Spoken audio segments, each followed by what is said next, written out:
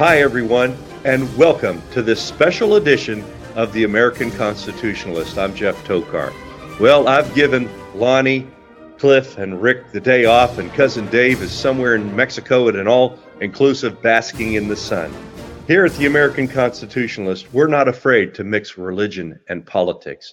That's because we believe that the Puritans and the Pilgrims that came to this country truly desired this nation to be a Judeo-Christian nation, a city on the hill, a light for the world to see, a new Israel, a new Jerusalem. Our Declaration of Independence and our United States Constitution, our educational system, all were built on God's holy word. And so that is why we're not afraid to mix religion and politics, because we believe they're inseparable. I've read to you a quote over the last few weeks from Ronald Reagan, and I want to read it to you right now. Ronald Reagan once said, "The American dream lives not only in the hearts and minds of our own countrymen, but in the hearts and minds of millions of the world's people in both free and oppressed societies who look to us for leadership. As long as that dream lives, as long as we continue to defend it, America has a future, and all mankind has a reason to hope." Folks, we are in some perilous times in the United States of America because we believe our Constitution is under attack. And if we do not correct the wickedness and evil and the deceit and fraud that has been done in the recent election, I believe the world will begin to lose hope in America, and that city on a hill will not glimmer anymore. You know, folks, we're getting ready for this wonderful Christmas and holiday season, and I'm sure you, like me, have many, many memories over the decades of getting together with family and friends and good food and fun. We always went to my wife's parents' house for Christmas, where all the aunts and uncles, along with her parents and all the kids and our kids, nieces and nephews, would get together on Christmas Eve, and the tree was just surrounded by, it looked like hundreds of presents. And the kids just anticipated jumping into that pile and opening up the presents, and we'd let the youngest start first and go from there. They each got to open one, and then it was just mass carnage of paper flying everywhere and kids screaming and yelling and hugs and laughter. What fun. I hope you have that kind of memory about Christmas. And those are great times. They're great times of fellowship and joy in families.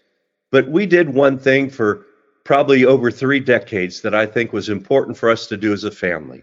Before we ever opened the first present, we would all sit together and we would all read Luke chapter 2 and what Christmas is about. And so I can't think of anything better to do right now than to read to you what we would read together on every Christmas Eve. Luke chapter 2. In those days a decree went out from Caesar Augustus that all the world should be registered. This was the first registration when Quirinius was governor of Syria. All went to be registered, each to his own town. And Joseph also went up from Galilee, from the town of Nazareth to Judea, to the city of David, which is called Bethlehem, because he was of the house and lineage of David, to be registered with Mary, his betrothed, who was with child. And while they were there, the time came for her to give birth. And she gave birth to her firstborn son, and wrapped him in swaddling clothes, and laid him in a manger, because there was no place for them in the inn. And in that same region there were shepherds out in the field, keeping watch over their flocks by night. And the angel of the Lord appeared to them, and the glory of the Lord shone around them, and they were filled with great fear. And the angel said to them, "Fear not, for behold, I bring you good news of great joy, that will be for all people. For unto you is born this day in the city of David a Savior, who is Christ the Lord. And this will be a sign for you. You will find a baby wrapped in swaddling clothes and laying in a manger." And suddenly there was with the angel a multitude of heavenly hosts praising God, saying, "Glory to God in the highest, and peace on earth among those whom he is pleased." You know, Isaiah prophesied of this event in Isaiah chapter 9, verse 6, where he said, "For unto us a child is born, to us a son is given, and the government shall be upon his shoulder, and his name shall be called Wonderful, Counselor, Mighty God, Everlasting Father, Prince of Peace." And you know, it says in Philippians 2:9, "Therefore God has highly exalted him and bestowed upon him the name that is above every name, So at the name of Jesus, every knee should bow in heaven and on earth and under the earth, and every tongue confess that Jesus Christ is Lord, to the glory of God the Father. And ladies and gentlemen, that is why Jesus is the reason for the season. So for Cliff, Lonnie, and Rick and Cousin Dave, we want to wish you a Merry Christmas. And we pray that God will keep us one nation under God, indivisible, with liberty, justice, and freedom for all.